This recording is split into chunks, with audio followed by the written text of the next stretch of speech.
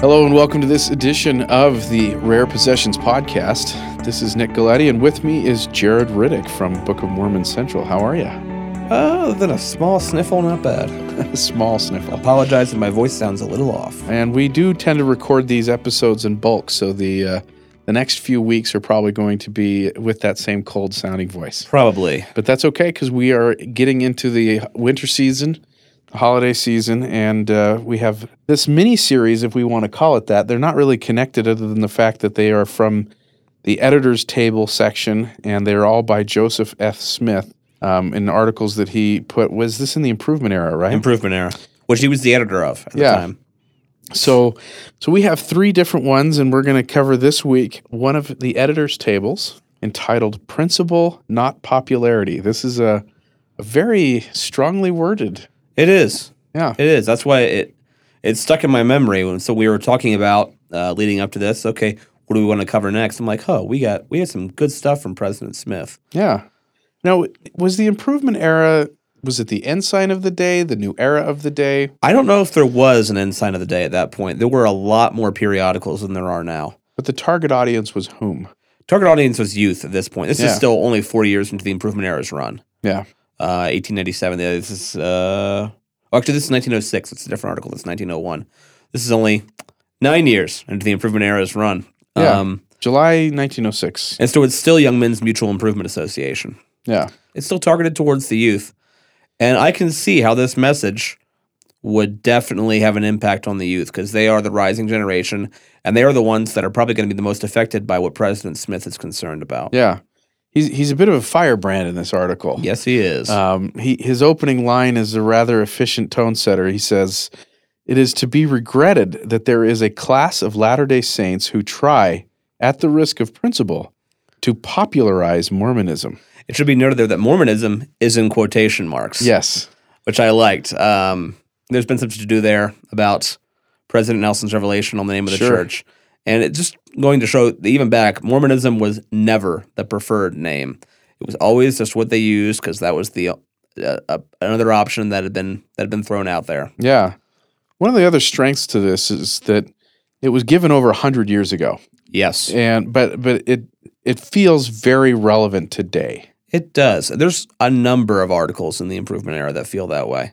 And I think that goes to the power of their writing. Maybe it has something to do with being prophets. I don't. But yeah, it's definitely an indication of their prophetic voice, their ability to give a message that is not just relevant to their day, but is relevant and applicable to the days of later Latter-day Saints. Latter. All right. So we've got the subject matter here is essentially the setting the boundaries between the world and the church and who is influencing whom. And some of that was given recently at a talk given by Elder Holland at the Neal A. Maxwell Institute at BYU just a couple weeks ago. Yeah. It was a very powerful address. Elder Holland is always incredibly powerful. Yeah. This was a wonderful address. Yeah. So I particularly wanted to connect those two because it seems to be further evidence that this counsel is given not only to those who use social issues to erode principle, but perhaps even those who address matters of academics. There seems to be an equally powerful draw for people to appear socially popular today as there is a pressure to appear academically popular. And so this is a lot of reiteration on that, but you had some quote, I believe, from that talk. Yes, and it's not the full quote. The full quote I mentioned will be available when the church, the Maxwell Institute releases the full video. That'll take some time with editing. But it's from George MacDonald. He said, "The soul that loves the truth and tries to be true will know when to speak and when to be silent. But the true man will never look as if he did not care. We are not bound to say all we think, but we are bound not even to look like what we do not think." That hit me. I've been pondering on that the last couple of days. Yeah, what conclusions have you come to? I am rather averse to confrontation. I will shy away usually rather than saying anything, whether in person or online, because once I get going, I tend to go rather quickly. I'm like a howler in Harry Potter. Just start yelling out of nowhere. I don't like that side of myself, so I strive to avoid it. And I realize I don't have to have that. Doesn't need to be this stay quiet or start yelling mentality. 0 to 60. Yeah, it can be like, no, just make it clear where you stand. As long as Cool. everybody else knows. That's the important part. Yeah. It's Be an influence for good, yeah. but not We'll a edit this. It'll be force. tighter.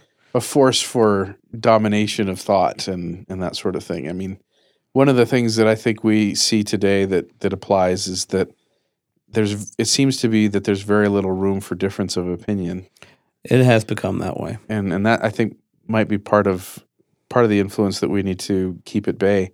One of the things that I was interested in when I was thinking about this is that we have a situation here where President Smith is, of course, leader of the church. What is this, 50 years? No, this would be 60 years after the saints left, approximately. Yeah. After the saints left Nauvoo and all 46. that. So, here he is still connected to the pioneer movement. He came from that.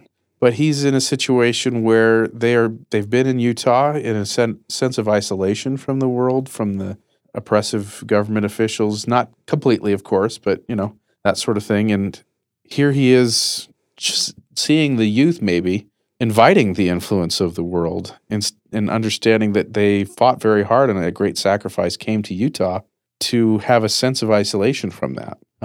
So historically, we have that kind of going, but I also wanted to share this last quote from the article, and it seems to be, again, as appropriate today as it was in 1906. He says, speaking of these individuals who seem to seek to popularize or to change, quote-unquote, Mormonism, he says, they judge the authorities of the church by the emotions of the world and not by the inspirations of the Almighty. From this point of view, they see occurrences as they are seen by men who are devoted to a temporal and not to eternal things, and hence cannot or will not comprehend how matters appear differently to those whose mental surveys are taken from the heights of gospel truth. So here again, I think he's trying to set this boundary between how we even assess the teachings of the prophets. I was reminded as you read that of the Watchman on the Tower seminary video. Yeah. That's what I was thinking of, that they can see the threats that are far off. And this is President Smith, who does see the threats afar off, very clearly saw it because it's still a threat today. Yeah, which is also why we wanted to share this short article with you, this editor's table from Joseph F. Smith in the Improvement Era, July 1906, entitled Principle Not Popularity. So enjoy a reading of that. Principle Not Popularity by Joseph F. Smith in the Improvement Era, July 1906. It is to be regretted that there is a class of Latter-day Saints who try, at the risk of principle, to popularize quote-unquote Mormonism. They desire to make our religion conform to the doctrines and wishes of other people. They appear to be more concerned about being in harmony with men of the world than with living according to the principles of the gospel. If any particular action of the church comes in contact with the ideas of men who walk in their own way, such action in the minds of these so-called saints should immediately give place to the changeable notions of public clamor. Be like others, let us not be peculiar, is their cry, even if that peculiarity manifests itself in the old-fashioned notion of demanding our legal rights and fair play among our fellows. But if for just cause we cannot be like others, they criticize the authorities who do not or cannot accept their liberal notions. Such brethren should remember that the theories of the worldly wise cannot with safety be engrafted into the principles of the gospel. We have received a distinct dispensation of the gospel given us by the Lord, and it has been maintained to this day by the revelations of God to his constituted servants. Since we know that it will continue, we cannot consent to be guided by inspiration from the outside, but are in duty bound to follow in the way revealed by God.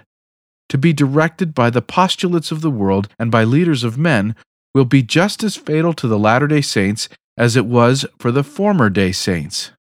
How was it with them? For nearly 300 years after Christ, the principles of the gospel remained intolerable, though not complete, purity among the children of men.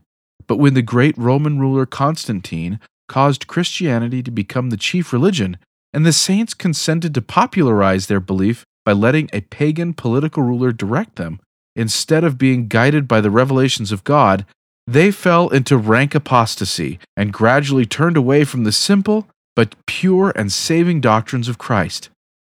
Under the strain of persecution, many followers of, and many more or less fervent believers in, the religion of the Savior gradually fell into fellowship with pagan ideas. While this seemed to lighten the persecution and the great pressure of world hatred which was directed against them, their course resulted in engrafting into the Christian cause the fruits of paganism, and sowing in the minds of men the seeds of apostasy from the true Church of Christ. For a season, the truly staunch and faithful continued to suffer persecution rather than share popularity with the errors of paganism.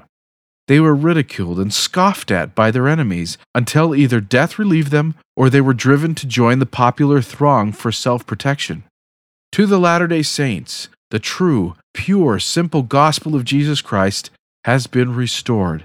We are responsible for maintaining it upon the earth. It must not be mixed with the policies that are foreign to the purposes of God. It will not do for us to forget the lessons learned from the experience of the former day saints. It will not do for us to save our feelings if by so doing we corrupt the precious principles of the gospel by compromises with the world. It grieves my heart to know that there are some of the young men who would do this, who, while they would gladly cling to the gospel, are yet trying to swim in the popular pool. They cannot endure persecution, nor can they comprehend why the saints should submit to it, when it would be as easy to make friends with the enemy. Some again pose as saints when with the saints, but when with the world are cordial, compromising, sociable, and friendly, and even admit that all the changes demanded by the opponents of quote-unquote Mormonism will in time be made, and that what they object to and are fighting are mistakes that will be remedied in time. They are led by czar and not by the will of the Lord. They judge the authorities of the church by the emotions of the world and not by the inspirations of the Almighty.